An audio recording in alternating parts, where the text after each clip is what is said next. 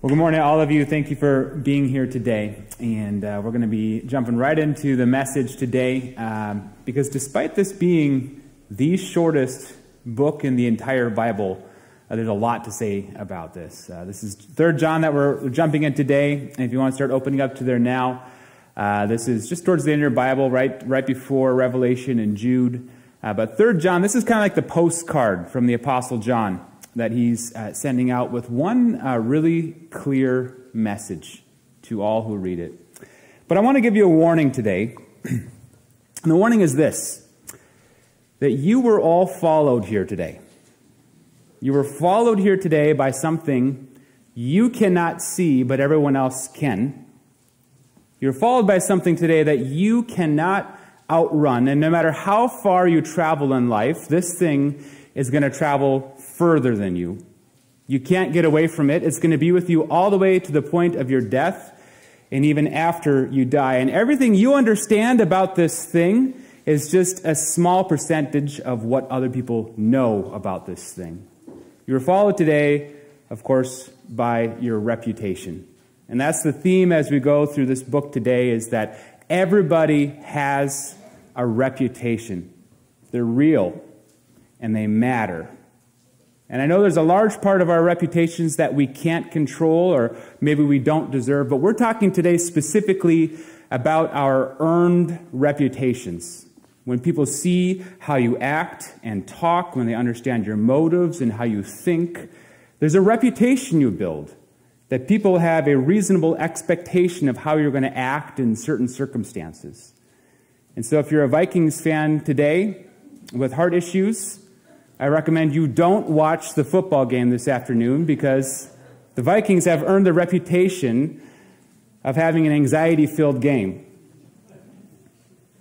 But 2 John was a book that mentioned nobody by name, and now in 3 John, we meet 3 people by name, and all of them have a reputation that they've earned. And now we're talking about their reputations 2,000 years after they died. Reputations matter, and we all have one. We need to work extra hard to earn a good one. It's in Proverbs 22 that we read that a good name is more desirable than great riches, and to be esteemed is better than silver or gold. Reputations are real, and they matter. Let's pray before we read and study today. Well, Heavenly Father, we thank you for the word you have today that's going to be challenging for many of us, but that this is your truth given to us, meant to shape us and inform us. And we thank you for all of the good examples we have in our lives and we've had through the years. And so, God, I pray that we can learn from that and emulate that, and ultimately we would strive to be like you, our greatest example. But God, we pray for those whose reputations have failed them and failed you. And if that's any one of us here today, God, I pray that we can reverse that and that we can be working in a way that honors you above all other people. But God, I just pray for this study as we go through it, this little short book that has so much in it. May you just speak to us where we're at today. And God, the most important things we can walk away with after the service today. But I also pray for some other things in our community, and we just entrust them to you.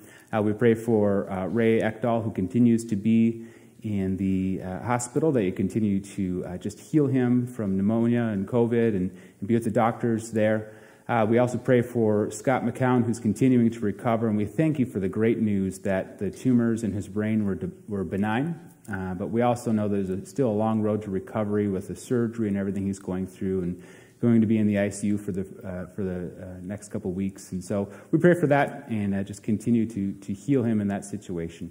But for all of us here today, God, I just pray that wherever we're at, whether we've been walking this road with you our whole life or we're just starting on it, that you'd speak to us exactly where we're at, the truths that are important, the truths that are life-changing.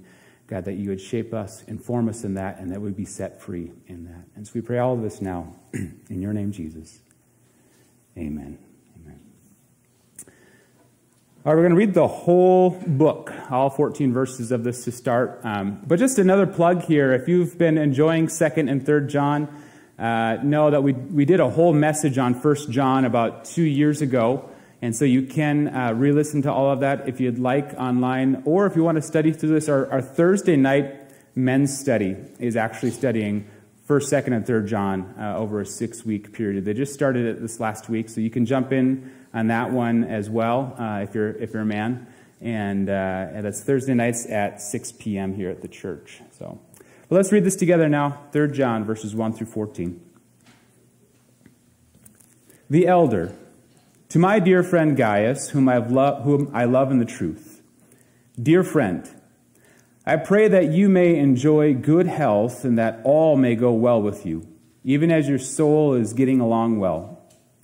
It gave me great joy when some believers came and testified about your faithfulness to the truth, telling how you continue to walk in it.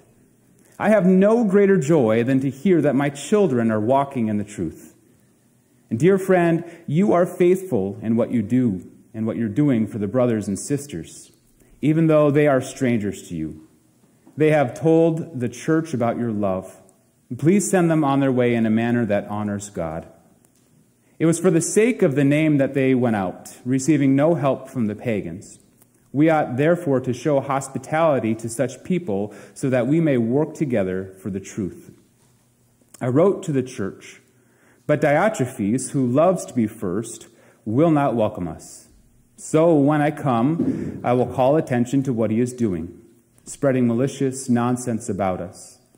Not satisfied with that, he even refuses to welcome other believers. He also stops those who want to do so and puts them out of the church. Dear friend, do not imitate what is evil, but what is good. Anyone who does what is good is from God.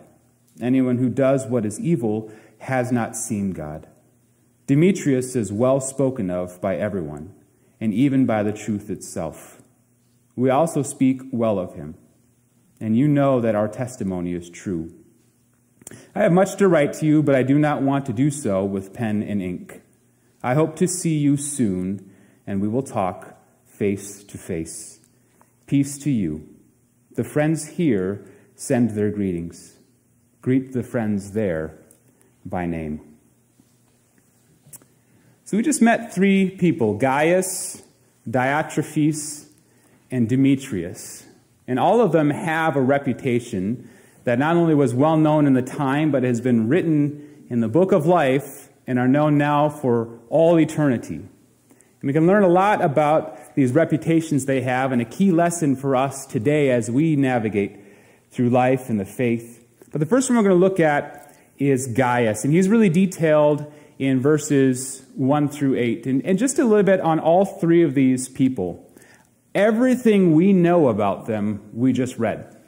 So Gaius is not mentioned anywhere else in the Bible except these verses here today. And what we can conclude is that Gaius was a very generous, very genuine, and very faithful person. We start out with kind of seeing the relationship between John and Gaius, and John refers to himself as the elder, and Gaius is one in a church probably around the area of Ephesus that John had visited and has some relationships there. John being the elder, the leader, the one with authority, but also a personal relationship with Gaius, is writing this letter to really encourage him and tell him to keep doing what he's doing.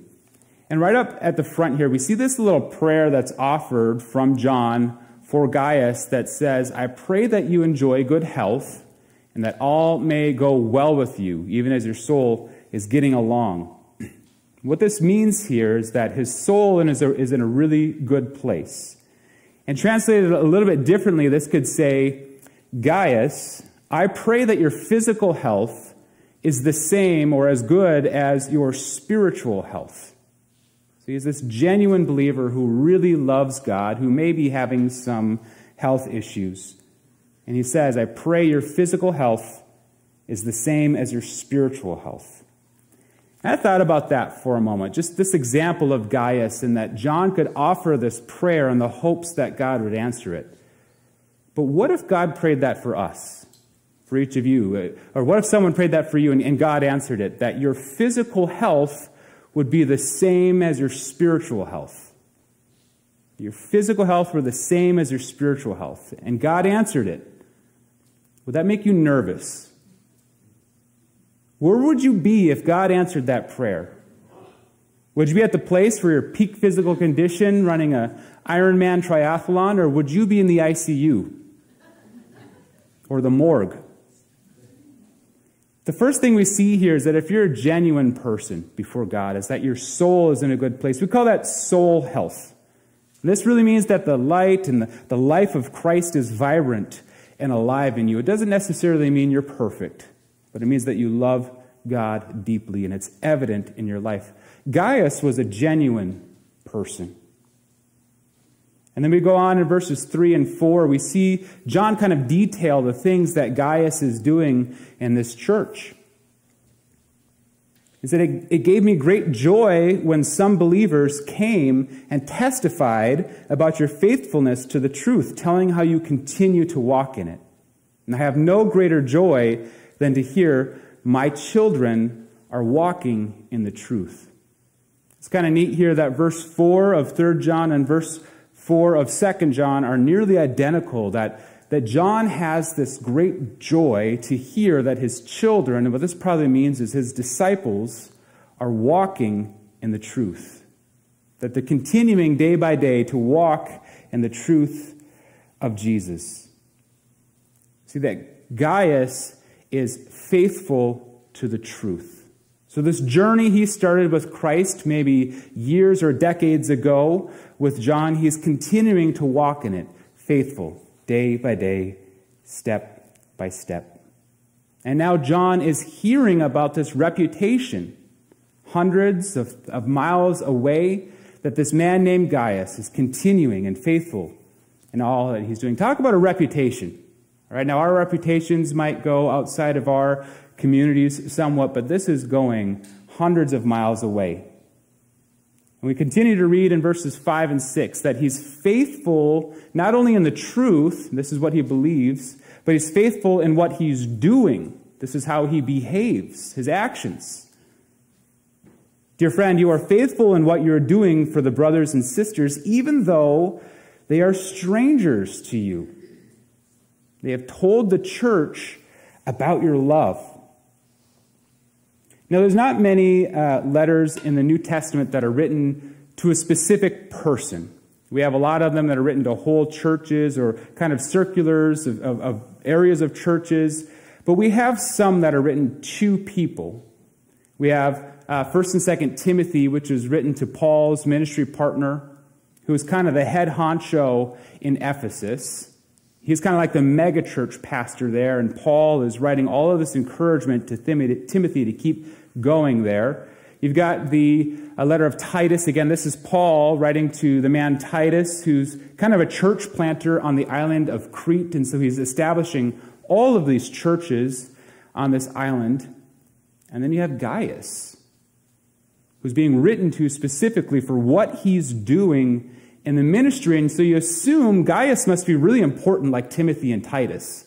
He must have been the guy that went to seminary and evangelized thousands of people and has built this megachurch from the ground up. But it's detailed exactly what Gaius is doing to be faithful. He's providing some beds and some meals. He's showing hospitality to the people who are out on the streets telling people about Jesus. We have no idea if he's talented in speaking or preaching. We have no idea if he's a leader in the church, but he's showing hospitality to strangers, and he's doing it very faithfully. We see that Gaius is a man that's gifted specifically, and is being faithful to the opportunities he has. And it's pretty clear that not all of us have the gift of hospitality. I can tell you for sure that I don't. If any of you wanted to come over to my house for lunch after church today, I'm sure I could be talked into that. But you're probably going to get a frozen pizza from Holiday Gas Station and maybe some pre-wrapped Twinkies or something. But I know there's some of you here who have the gift of hospitality. If you were sprung on this, someone coming to your house after the church service today, you would have a 5-course meal that somehow you have prepared with centerpieces and a very comfy environment. Some people have the gift, some people don't. Ben Franklin once said there's 2 things that stink after 3 days: fish and house guests. Ben Franklin did not have the gift of hospitality, but Gaius did. And he used it faithfully. And it was so profound and impactful to these traveling missionaries that they went back and told John's church all about this love from this man named Gaius, who supported these missionaries in their efforts. The reality of this time is that hospitality was incredibly important for the missionaries and the evangelists to do their work. It's not like today where in every town you might have a hotel and a dining establishment. There's really nothing like that. So you could fund a missionary as well as you wanted, but if nobody in the towns took them in and gave them a bed and gave them a meal, the mission stopped. So they needed people to be kind to even strangers who they did not know, like Gaius did. And this helped this mission to continue, these churches to be planted. We see here in verse 8 this commendation from the Apostle John saying, keep showing hospitality to such people that we would work together for the truth. Now, the verse before this, verse 7, talks about that these missionaries didn't have to rely on the pagans for their help. And this is one of those things you might think it would be good for them to actually live in the home of an unbeliever, to have that relationship. But there's a couple things at play here. And when they go into a town and they'd set up a ministry center, they had to be very careful of who they partnered with, because they would be associated with the person and their reputation. And so if it wasn't a believer, there's kind of a wild card of who you'd get. And if it looks like you're partnering with someone who has a very bad reputation in town, then the message could be compromised. But it's also, when you would have assistance from these pagans, it's kind of like accepting dirty money in today's day and age. If they're giving you a favor, but they might be expecting something back from you that, again, can compromise the message. So hospitality was of the utmost importance. It's why you see it as a commandment throughout the New Testament, that every missionary and evangelist and church planter needed the hospitality of believers for their ministry to grow. So there's this encouragement, Gaius, to keep doing exactly what you're doing as we work together for the truth. That's a message and a commandment for all of us here today, is that we all, as believers, work together for the truth. We all have different parts in that work. And Gaius was the behind-the-scenes kind of guy, the kind of guy that you could say, well, it's nice to have a guy like that, but we don't really need him. We need people like Gaius, and everyone works together. That's the key lesson we learn from Gaius and his reputation, as we cannot choose how God gifts us, but we can choose if and how we use those gifts. And that is absolutely a biblical idea that's said in a few different ways at a few different times. Probably the most well-known are Ephesians 4, 1 Corinthians 12, and Romans 12. These are all by the Apostle Paul, that talks about how the body works together in unity as each person uses their gifts. But I just want to reiterate this point, a little portion from Romans 12, verses 6 through 8. And this, again, as he's talking about all the gifts that are given to all the different believers. Paul says, we all have different gifts according to the grace given to each of us. And if your gift is prophesying, then prophesy in accordance with your faith. If it's serving, then serve. If it's teaching, then teach. If it's to encourage, then give encouragement. And if it's giving, give generously. If it's to lead, then do it diligently. If it's to show mercy, do it cheerfully. And to sum all that up, you could just give the Nike slogan. Just do it. Just use your gift. And you can't choose how God has graciously gifted you, but when he's given you the gift, there's the expectation that you use it. And you don't squander the opportunities you're given. Gaius has this commendable reputation now 2,000 years later, because he used the gift that he was given, and he used it to the best of his ability to work together for the truth. I read this week a quote that I'd never heard. There is no limit to how much good you can do if you do not care who gets the credit. We can all work together in some way, and some people are going to be the upfront people receiving all of the attention. Some people are behind the scenes, but we can do so much good if you don't care who gets the credit. And now we hinge to the exact opposite example of that here in Diotrephes. Again, this is a man that we don't know anything about except these 2 verses, and what we learn is not good. Diotrephes was a man who had the reputation of being selfish and malicious. And we see right away that he's in charge of one of these churches. I don't know if it's the Church of Gaius or a neighboring church of him, but Diotrephes is the guy with a lot of power and control here. And he received the letter from John as he was hoping to visit, and Diotrephes blocked it from the rest of the congregation. It gives John the cold shoulder. Diotrephes was a man with an ego. He was selfish. And as we read here, he loved to be first. You know, John the Baptist had a prayer that we all know of Jesus, more of you and less of me. But Diotrephes had the mindset of more and more and more of me. He needed to be the big guy. And it appears that he was very jealous of John. He had this dominating and manipulative spirit. He was controlling. And he would censor what the rest of the congregation would see and hear. He was malicious. So not only did he block John from talking to this congregation, but then he started spreading false rumors and this malicious gossip about him. It's kind of a hit attack. And we know how quickly gossip can destroy a church. But this wasn't innocent gossip.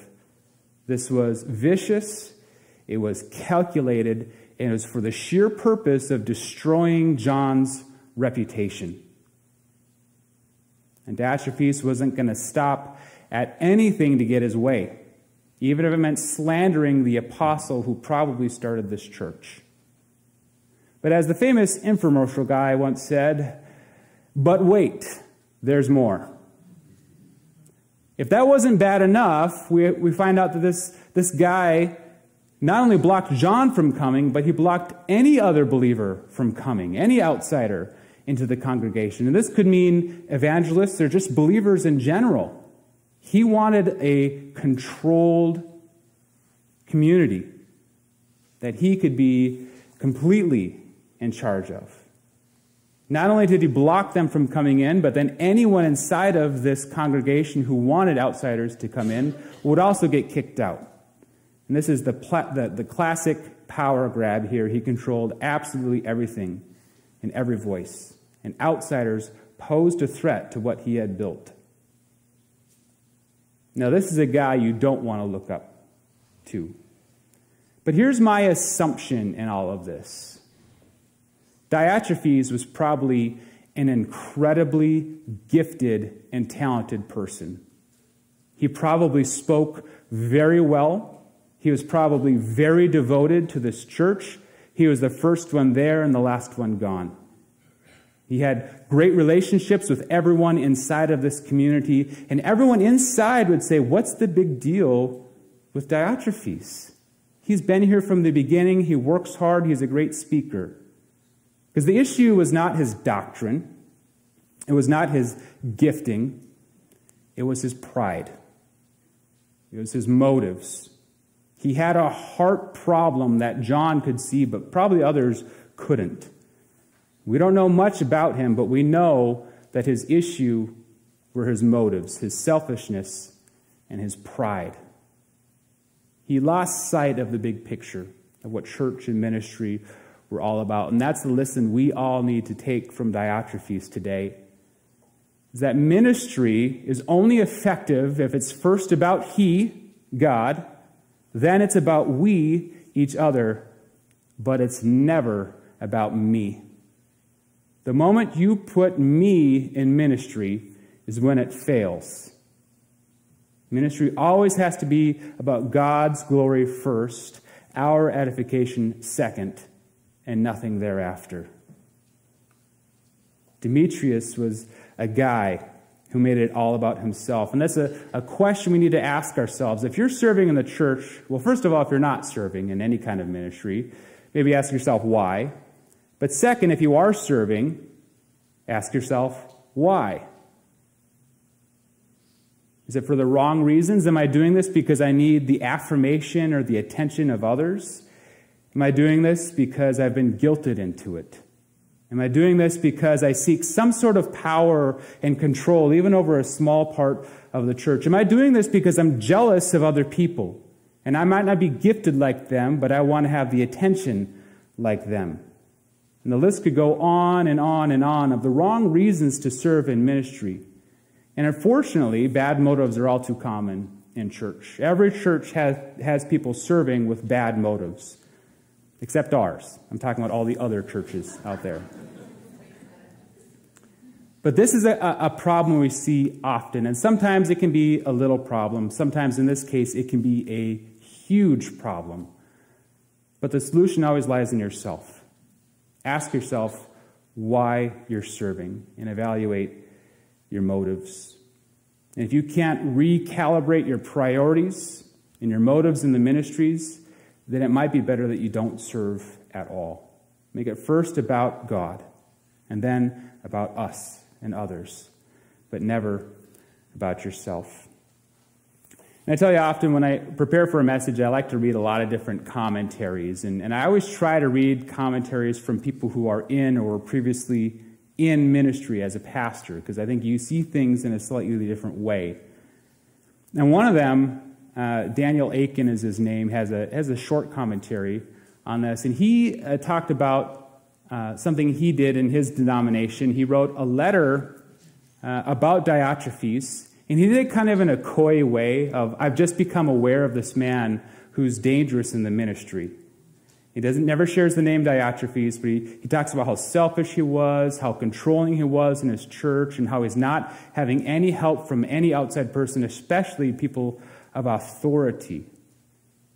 And he writes this short paper for his denominational newsletter, and almost 20 pastors write in calling for it to be removed because they viewed it as a personal attack on them from this pastor.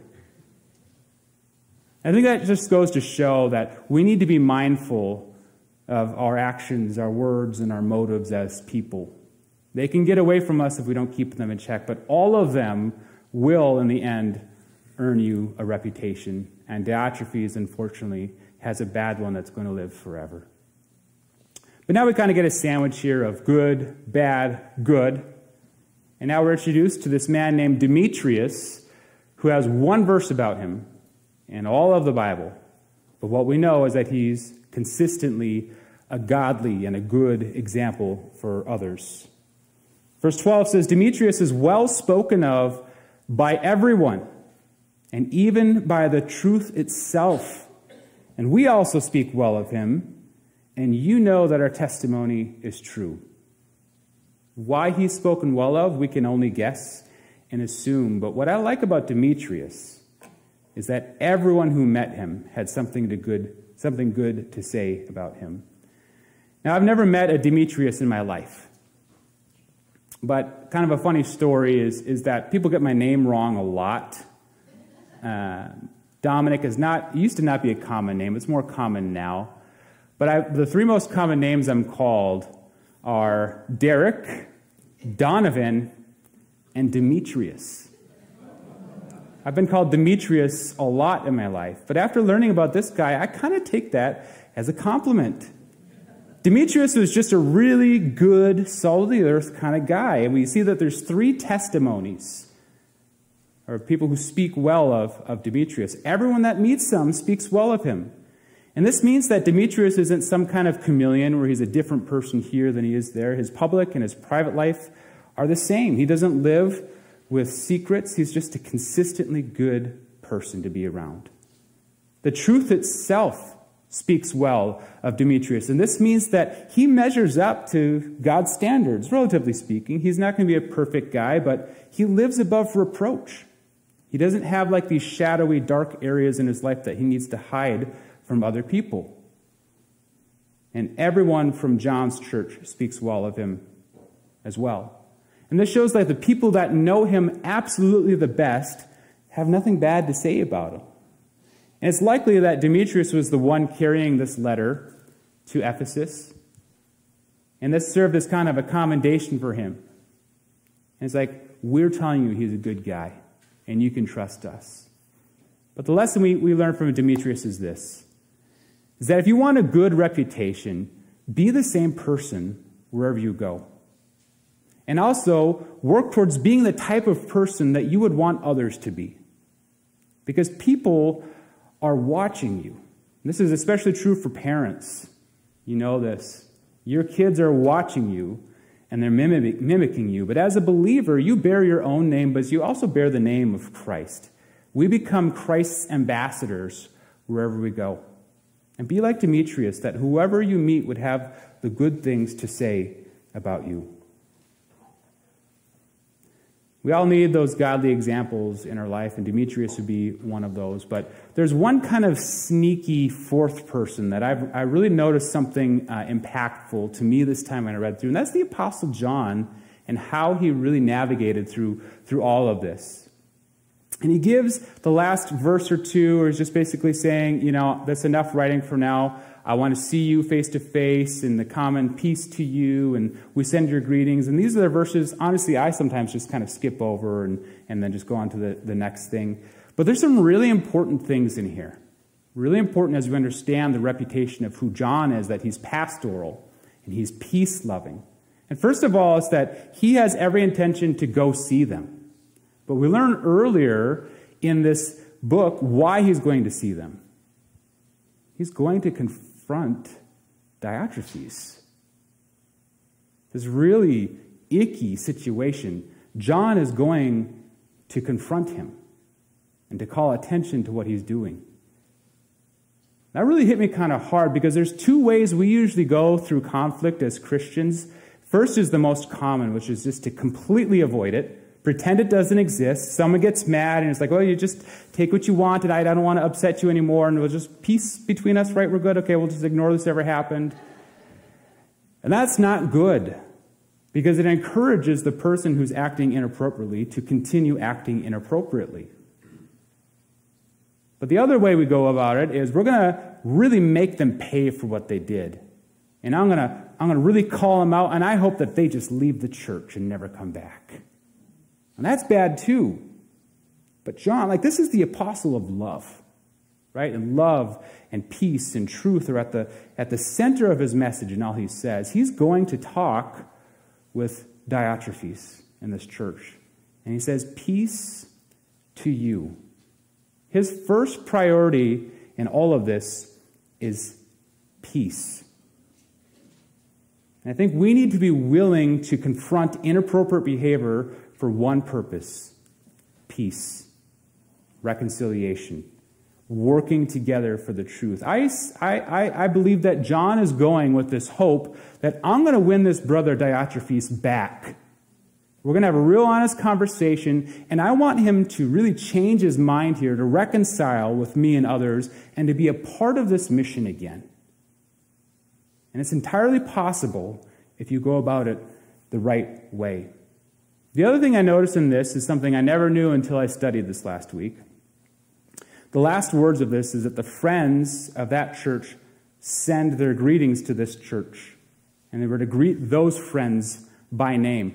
Did you know that nowhere else in all of the New Testament do believers refer to each other as friends than right here?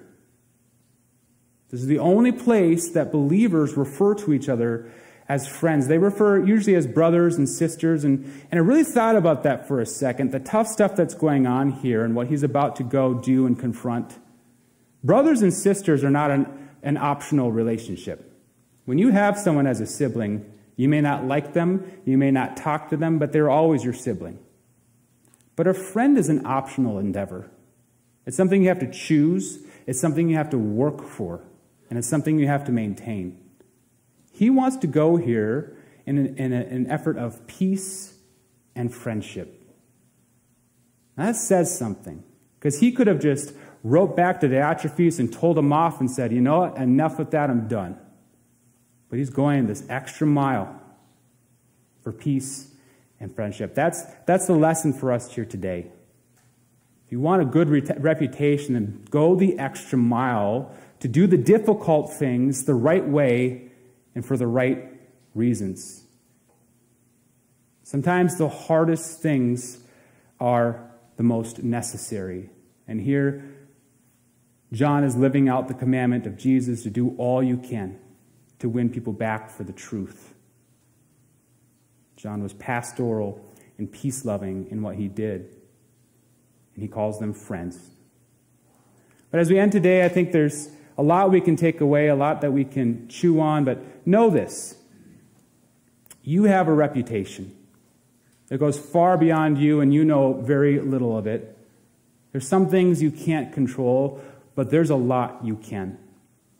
Earn a good reputation today and live the life today that you hope people will describe at your funeral. Gaius shows us the importance of being faithful and being generous in all you do. Don't squander the opportunities you have. When God has gifted you, you have an opportunity to use it. Diotrephes shows us the danger of misaligned motives. That he was doing things out of selfishness and pride. Living the Christian life means living beyond yourself, putting God first and others second. Demetrius shows us that it's good to be a very consistent person. Wherever you go, you hope that everyone speaks about you generally in the same way. And John shows us that we need to be people who truly know what's most important, that we work beyond our own hurts, and we work towards peace and reconciliation and friendship and all things. But most important today, I just want to say this. It is important what other people think of us based on what we earn. But what's most important and what's eternally important is what God thinks of you. And I'll tell you this, that no matter how much good you do in this life, and no matter how consistent you are, none of it matters unless you have faith and hope in Jesus Christ. When you place your faith in Jesus, then you are covered with the righteousness of God, which means that God sees you through the righteousness of his Son.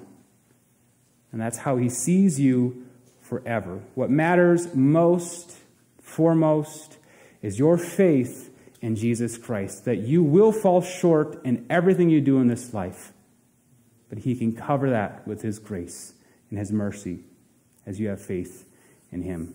That's the reputation that really matters. It's how God thinks of you now and for eternity. And that comes through faith in his Son. That's the truth that we all work together for. Let's pray as we close. God, I just want to just take a moment to say that a message like this is hard to give because I fall short too. And we all make mistakes. We say things we regret. We do things that we wish we could have done differently. But the reality is, God, you are a God of grace and of mercy. And God, you have gifted us all in very special and unique ways for a specific purpose. So God, I pray that we as a body would come to the mindset of knowing that you are better than us at everything. You know more than us.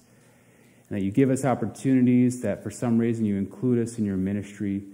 But God, I just pray that we continue to rely on you and your strength and your provision in all things. But I pray for us who, for whatever reason, have misaligned our motives and our passions and our affections, our priorities, that you would help us put them straight today, that we would put you first in absolutely everything, and that we would be doing things for the betterment of others. We love others above ourselves, but take away from us all these hints of selfishness and pride and ulterior motives. But God, we just trust that to you. So these reputations that we studied today, may we learn something from that and know that, God, you're building a reputation through us as your ambassadors as well. So pray that you do your work and we can get out of the way of that. But God, I pray for all these things, and I just help us to go on our way today in your truth and your love. We pray this now in your name, Jesus.